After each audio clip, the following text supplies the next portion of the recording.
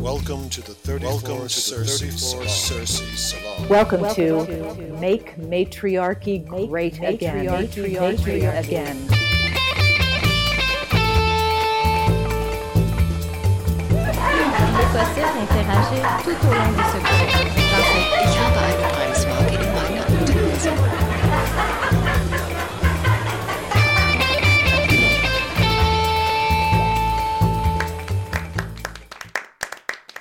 Today's podcast will be about women warriors. It's going to be the first of many because there are so darn many of them. yeah, and with that, let's let the introduction begin with our late night warrior, Dawn Alden. Would you introduce yourself to our listeners?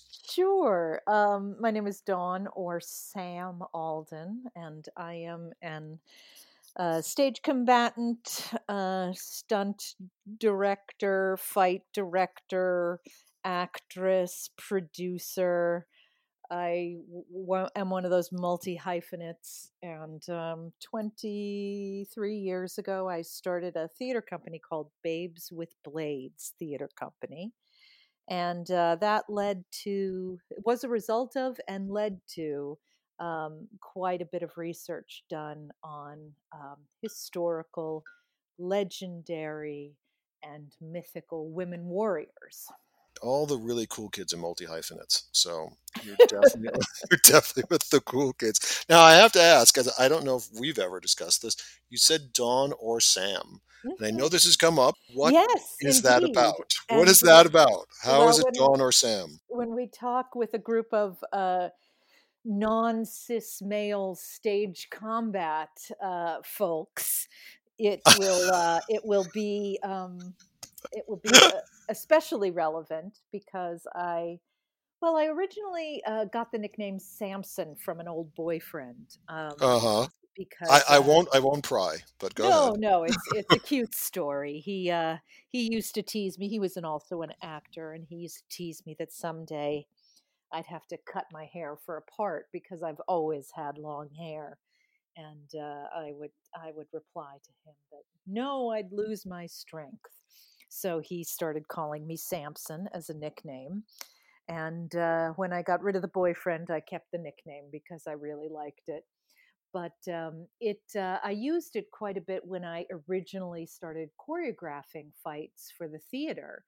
Um, because I would be more likely to get called for a gig if the people who were paying me thought I was a man. You Remington Steeled them. I sure did.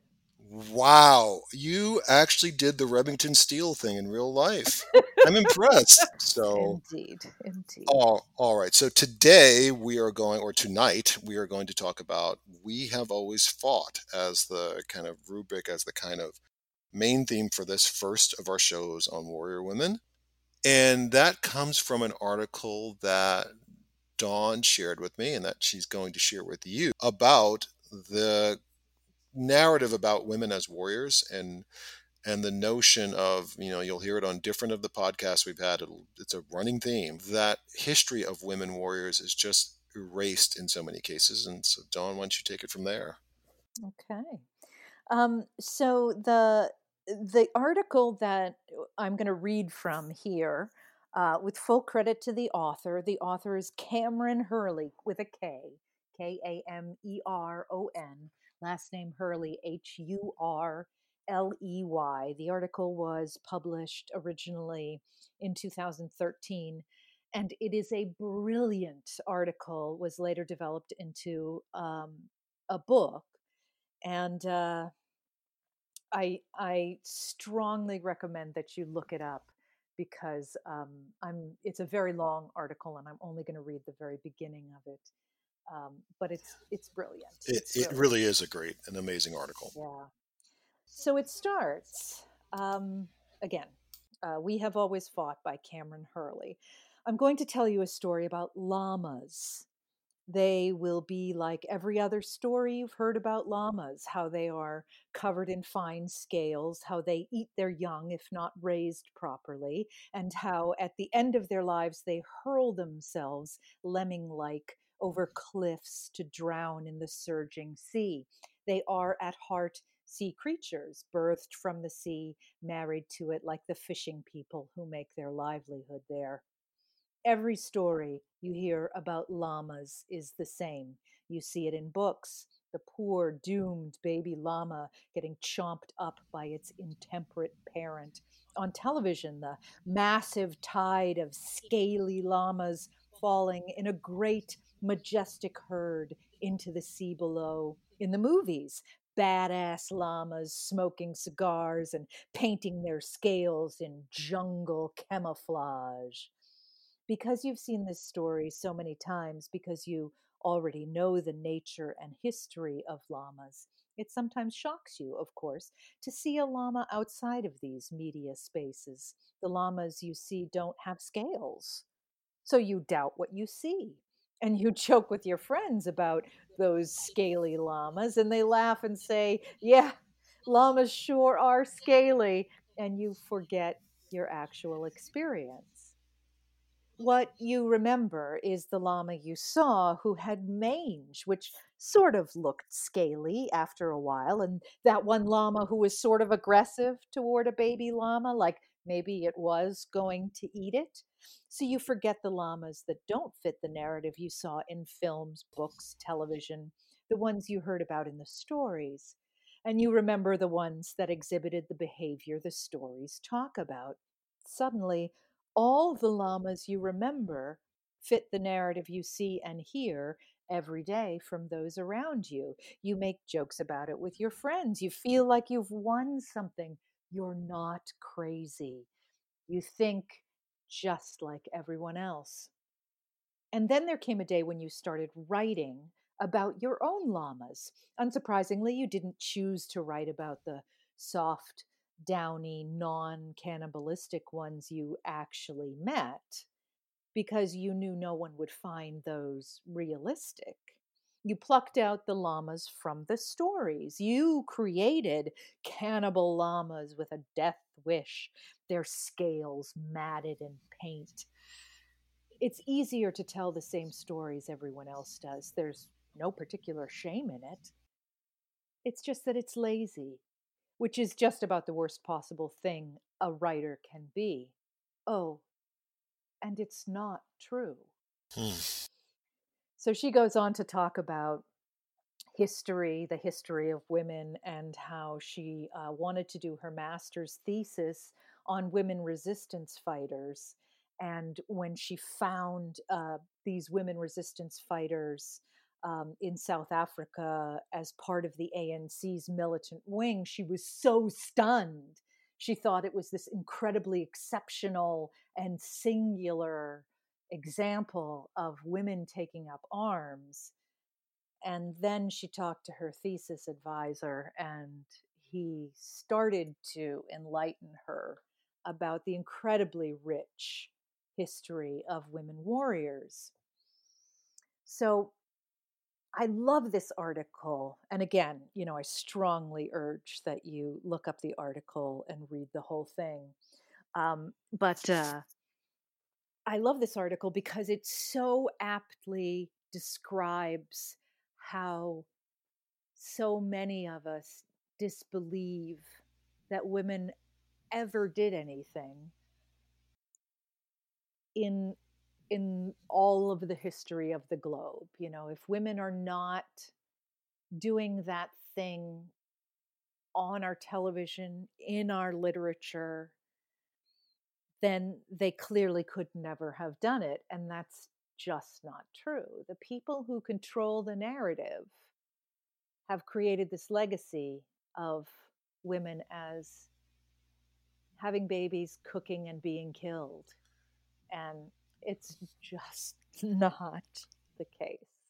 Yes, we did all those things, but we did so much more. The thing I love about it is what I find is, as I'm watching, and particularly as we're all in lockdown, as I'm watching a lot of shows, is I see the very clear just as a writer, from a writing standpoint, I can see what the writers are doing, or the directors from a directing standpoint, because I direct. It's like I can see what particular framework of perception they're trying to, basically give the viewer and convince you of. And it's almost always with regard to gender that I see this. I find it's like a constant narrative. And how it ties in with the article is, there was a scene in Once Upon a Time in Hollywood that just came out recently, and there were two aspects of that film that people found problematic. Now, there are some people who didn't find any of that film problematic, and that's probably because there were groups that are offended that were not them. But aside from the fact that the female character is pretty much a cipher, the Sharon Tate, and has seemingly no agency in the film,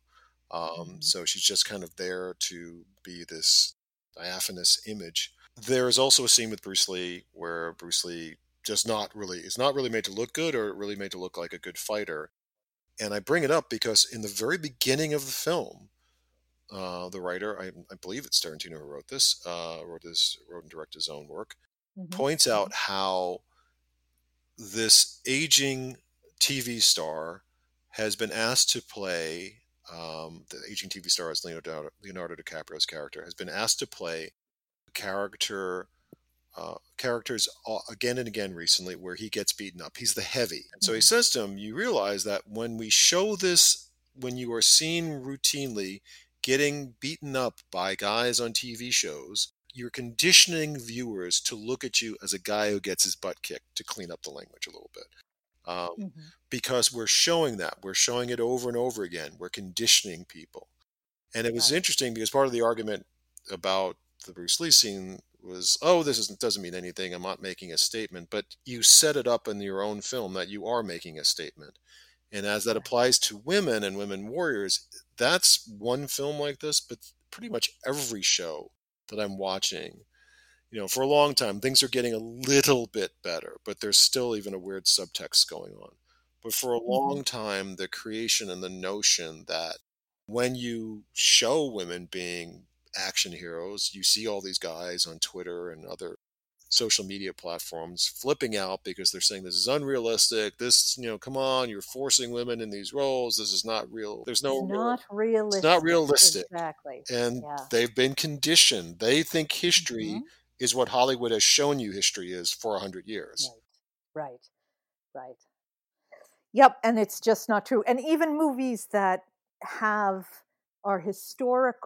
set in historical settings where women warriors would have been present. The two that just, still stick in my craw is Braveheart, where, of course, you have an entire army full of Celtic warriors, which would have been completely integrated between men and women.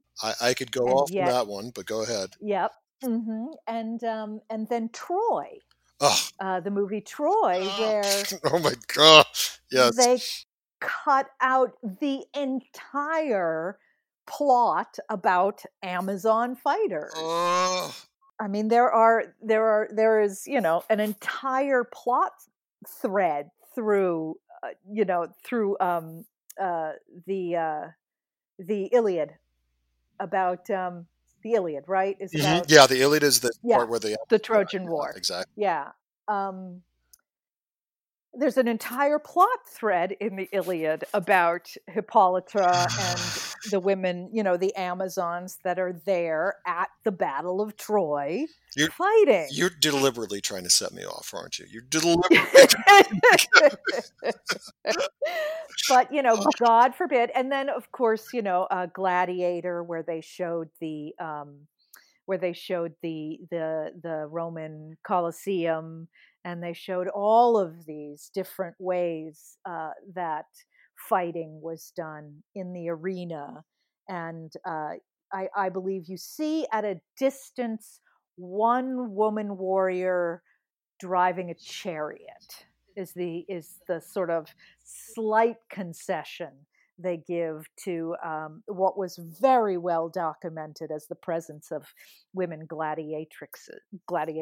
So So even when we are portraying historical events where women were his, historically present as warriors, we we cut them out, and we do not tell the story of women warriors by itself either. So It's yes, of course, yeah. as you know, Cameron Hurley's article so aptly puts, when we do hear about women warriors, we think it's unrealistic.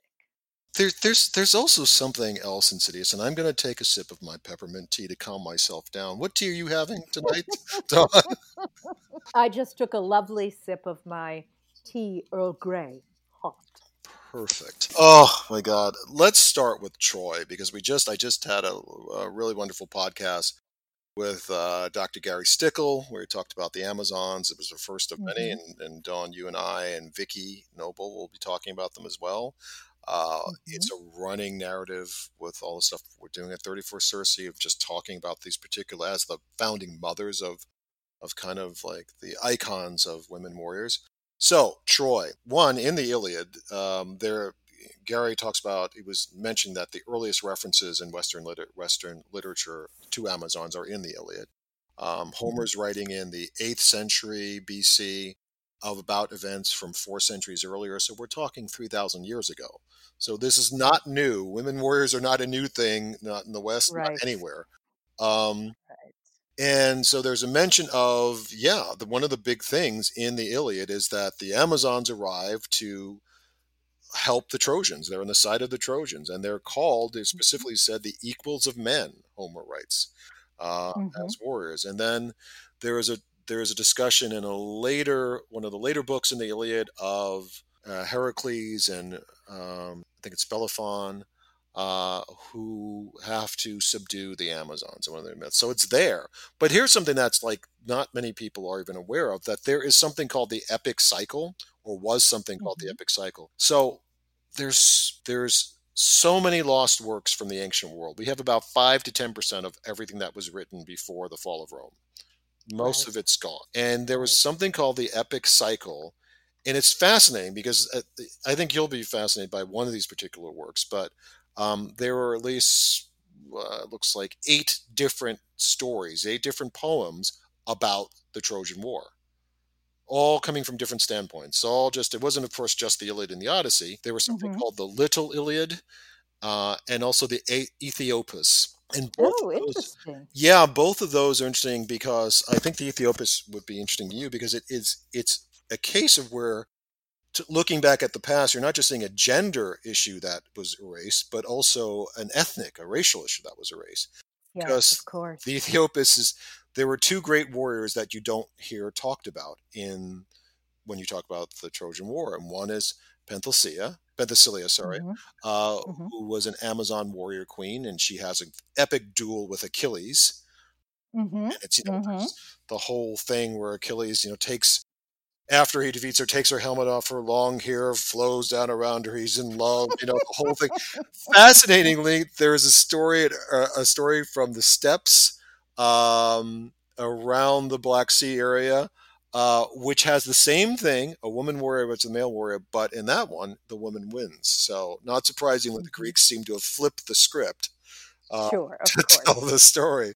So Of course. she's one of the great warriors arrives, and also Memnon, who is an Ethiopian king, is the other great warrior that arrives to help the Trojans.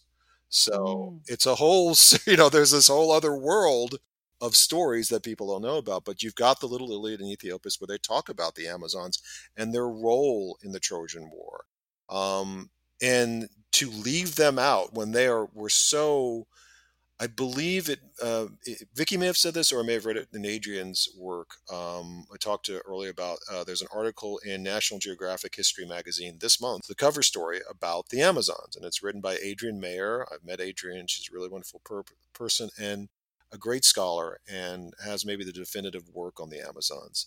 And in that article, it talks about the Amazons and the history. But I remember in her book, or either from Vicky, the Amazons appear in more Greek artwork than any other theme. Oh, I believe it. Yeah. Yeah. Yeah. So it's not like this secret thing like we're talking about. It's like, oh my God, this is so crazy. This is unrealistic. No, Yeah. not really, not in the ancient world. And then when you Hmm. get to the gladiators, you've got, which recently they even unearthed, I think, in England, they unearthed the grave of a gladiator, a female gladiator, gladiatrix, as you said. Uh, There you go. but it was a Absolutely. gladiator's burial, and they, we've seen artwork from Rome of women fighting in the arena. That was Yes. something that was a big, big deal. Now, Romans, I think most would know, especially if they're listening to this podcast, were not exactly welcoming of female authority. So they would have been scandalized by it, if not titillated also. But they, Yes, probably a yeah, little bit of both, a little bit of which both. is, why what the arena was for. Right. No, exactly. Exactly. Very similar to, women in the WWE these days. Completely. It's not only an amazing display of female athleticism and power, but it's also there as a bit of a titillation for the audience and a bit of Yeah. scandalization for the audience, because here are these women who are defying the nurturing stereotype that still persists in American culture today. It's incredible that it's still there, but that's exactly Yeah. would have been like. And interesting, a lot of in the Roman, the Thracian women were thought of as being a place of a lot of warriors, both male and female. But also Thrace was thought of as the possible homeland of the Amazons. Now that's not far from the Black Sea region. In fact, it's right in the Black Sea region. Right, We want to right. go and dig up. It's present day Bulgaria, essentially. And then also tying with that, when you bring up the Celts and Braveheart, I mean, that was one of a Mhm. theme for the Romans. They were continually fascinated by the Celtic women and the fact that they were just these furious, explosive Yeah, warrior women. And then the Romans write about it that, yeah. what does it say about the Gauls, who were, of course, Celts, the Gauls being located in France? That's why we get Gallic when we talk about the French, but the Gauls were a Celtic tribe. And it was Mhm. said that, to paraphrase, as dangerous as it is to tangle with a Celtic man, if his wife gets involved, she will come at you with kicks and punches that will be like catapults. And you Yes, have to, you don't yes, want that happening. yeah. And there's that wonderful story about how, whenever the Romans would win a battle, they would parade the captured warriors from the other races through the streets and then into the Colosseum to show everyone in Rome the how strong the Romans were to defeat them. And so they had a troop of Celtic warriors, and they marched into the arena, and there was the emperor and the empress, and they lined up and bowed to the empress because they just assumed that she was the commander. I love that story. Yes, that is an incredible Yep, story. yep. There's so many, So and we're going to break down each of those on later broadcasts. But you know what I'm interested to? You told me a story about when I think you were in Scotland and you were looking for swords. And did you, wasn't, do I have this right? You encountered some tales of these warrior women that you hadn't heard before? yes, yeah, we were on the Isle of Skye, and I went and looked up an sword maker, a sword cutler that lived on the Isle of Skye, who had his own little forge, and Now, on the just curiously, do you go wall. around buying weapons all the time, Dawn, or is this just. Oh, if I had the money to, I would. I mean, it's some women can never have enough shoes. I can never have enough We're going to swords. put So. that down as a quote now for. Indeed. But on the wall of his shop he had a poster, and I'm gonna murder the pronunciation of her name, but um there was the word Scathach on and it was this picture of a woman warrior, and I asked him who that was, and he said, oh, she's, you don't know her, but she was not only a warrior, um, a well esteemed woman warrior, but she had a martial arts academy. She taught elite young men and women how to fight. And she and her sister apparently would often have um, AIFE, AIFE. She and her sister ran the school together. What So era was this? Because I've heard this, that story myth, a little bit before. What era do they place it in?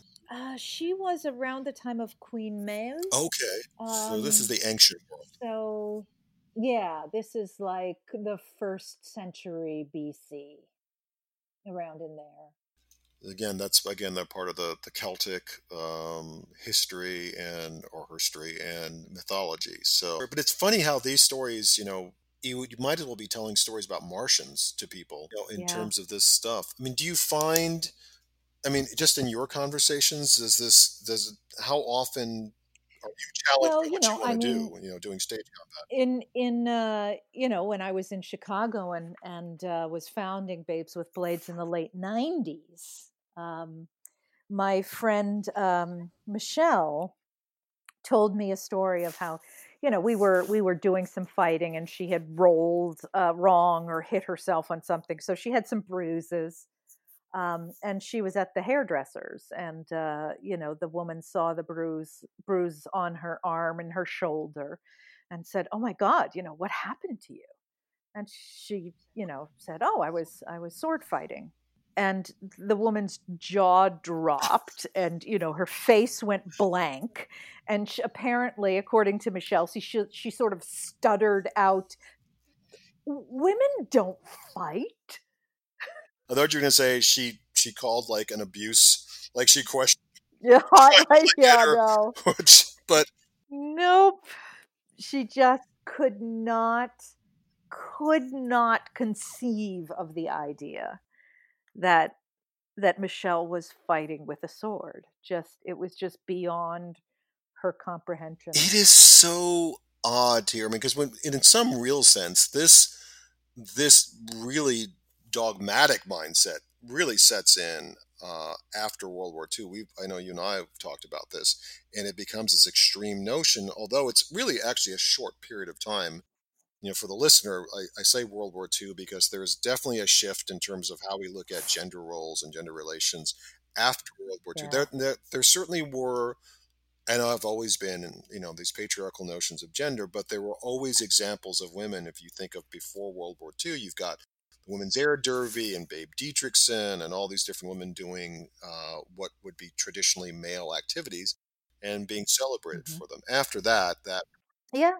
Well, we've talked about how martial arts and fencing became very popular um, pastimes for women in the late 19th century. There was a huge craze that went around the Britain and the United States because a lot of things were coming out of the quote unquote Orient at the right. time, and one of those things was martial arts, jujitsu specifically. And so a lot of the sort of women who had leisure time would take martial arts classes to keep themselves from fainting so much, to keep themselves Yeah. fit, essentially. And there are all these amazing photographs of all female fencing salons at the time. In the in the more working class sections of society, one of the ways for a woman to make money, sort of the early ancestor of Annie Oakley, who would go around and do shooting competitions, there were women who were trained in sword fighting, in wrestling, in other like riding and roping and all that sort of thing. And they would go around with circuses, sort of like early circuses, and they would challenge all comers to a sword fight or to a wrestling match. One of these women is she took the sort of alias of Jaguarina, Okay. and I think you mentioned she her. Yeah. was yeah, and she was undefeated. She would challenge men to wrestling matches, and go from town to town. And when they lost, they had to pay her, and this is how she made her Where living. was Andy Kaufman when you needed him? Andy Kaufman, for those who don't know, did the Intergender Wrestling Championship as a spoof. But Jaguar, see, this is Right. something. I mean, I think this could be an episode just for us to look into. Just this 19th century craze and phase would be really interesting because Yes. Yeah. I know about it through you, and I know very little about it generally, and it'd be really good for more people. I think maybe in thinking at future podcasts, what are the particular warrior women that people should know about that we could cover that we Mm. should really expose them to. Oh, there are Yeah, so many. Yeah, there are so many. I mean, if we do one on that period of history, we should really get Tony Wolfe to be one of our guests because he did a whole graphic novel of the jujitsu suffragettes, the bodyguard. just really cool. Okay. Yeah, they were called the Bodyguard, and what they were a group of women who were trained in jujitsu, and they would form a barrier around the suffrage speakers, um, because the particularly in Britain, the strategy was to arrest these women. They would go on hunger strike in jail. They would wait until the women were practically dead, and then they'd release them. They'd go home, they'd eat and get well again, and then start speaking, and then the British police would arrest them, and the cycle would start all over again. So the Bodyguard was formed to keep the police at bay so that whoever the suffrage speaker was could escape in the crowd and not get arrested. So these women would go up against the police. They were trained in jujitsu. They could fight with their bare hands, but they often also had small clubs that they would use to fight with, and they were fierce. There are some contemporary cartoons at the time of the police's clash with these bodyguard women. There's one called the littlest um, oh goodness, the suffragette who knew jujitsu, I think it's called. And it's this little tiny woman, and she's around her is this ring of police, and they are all in various states of unconsciousness or nursing wounds. There's one up in a tree I am looking and at it hanging right from a now. I'm looking branch. at it right now. It's He's got a book called wonderful. Suffragitsu, which is just perfect. It's Yes. brilliant. Hmm. We've got okay. And We've got to do something with he this. also Okay. yes. Oh, I would love to have All Tony right. on, and I'm sure he'd love to be a guest. But he also wrote a book on, or either a book or several articles. I believe it's a full book on Edith Garrett, who, with her husband, ran a dojo where they taught both men and women not only jujitsu but the cane, stick arts, how to fight with a stick, with a walking stick, or with, in a woman's case, a parasol. This is just amazing. Yeah, we're gonna play around with this because this is like just too Yeah, good. And yeah, I would love to talk to yeah. Tony. And I Hmm. found the Edith Garrett. It's Edith Garrett, the Suffragette Who Knew Jiu-Jitsu by Tony Wolfe. Yes, there you go. There you go. But Yeah. this just looks So, incredible. I mean, history is full of wonderful stories like this. Um, and I used to do when I was doing panels on women warriors. I used to open my panel by saying, "Women have fought in every geographical location in every time period in history." It's yeah, And absolutely true. and I have the stories to back it up. So it's doing even an hour talk on women warriors You is, can't. It's yeah. yeah, it's barely scratching the surface, barely scratching the I mean, because we've surface. just talked Um, about the West. I mean, there's the Amazons in Dahomey. There is the mhm. warrior. There are women who have fought in South America. The African tradition of women warriors is incredibly Yeah, rich. you Yes, they're South American women fighters. The Trung A sisters lot of in Vietnam. oh my goodness, yes, the Vietnamese and Korean and Chinese and Japanese women warriors are legion. The naginata is a weapon that is specifically designed for the women of the households to defend themselves against samurai. Wow, interesting. Yeah, it's a woman's weapon. Bruce Lee's one of my all-time fave heroes, and his art form that he studied was called Wing Chun. That was his martial art. Mm-hmm. Wing Chun, the history of its origin, the myth or truth history is that Wing Chun was created by a woman. Wing Chun was a Yes. woman's art, and she was fighting on boats. She was fighting in close quarters, and she needed a style that would work for her. So there's a perfect example that ties, to this, icon of the 20th century. But it goes Yeah. back to this woman warrior who started Wing Chun. So Yeah. there's so much. Let's stop. It's so Let's much. stop at that point, and we're gonna obviously come back to this. We're gonna come back and we're gonna pick different of the topics. I am just totally mind boggled about the suffragitsu, so we have to play with that one.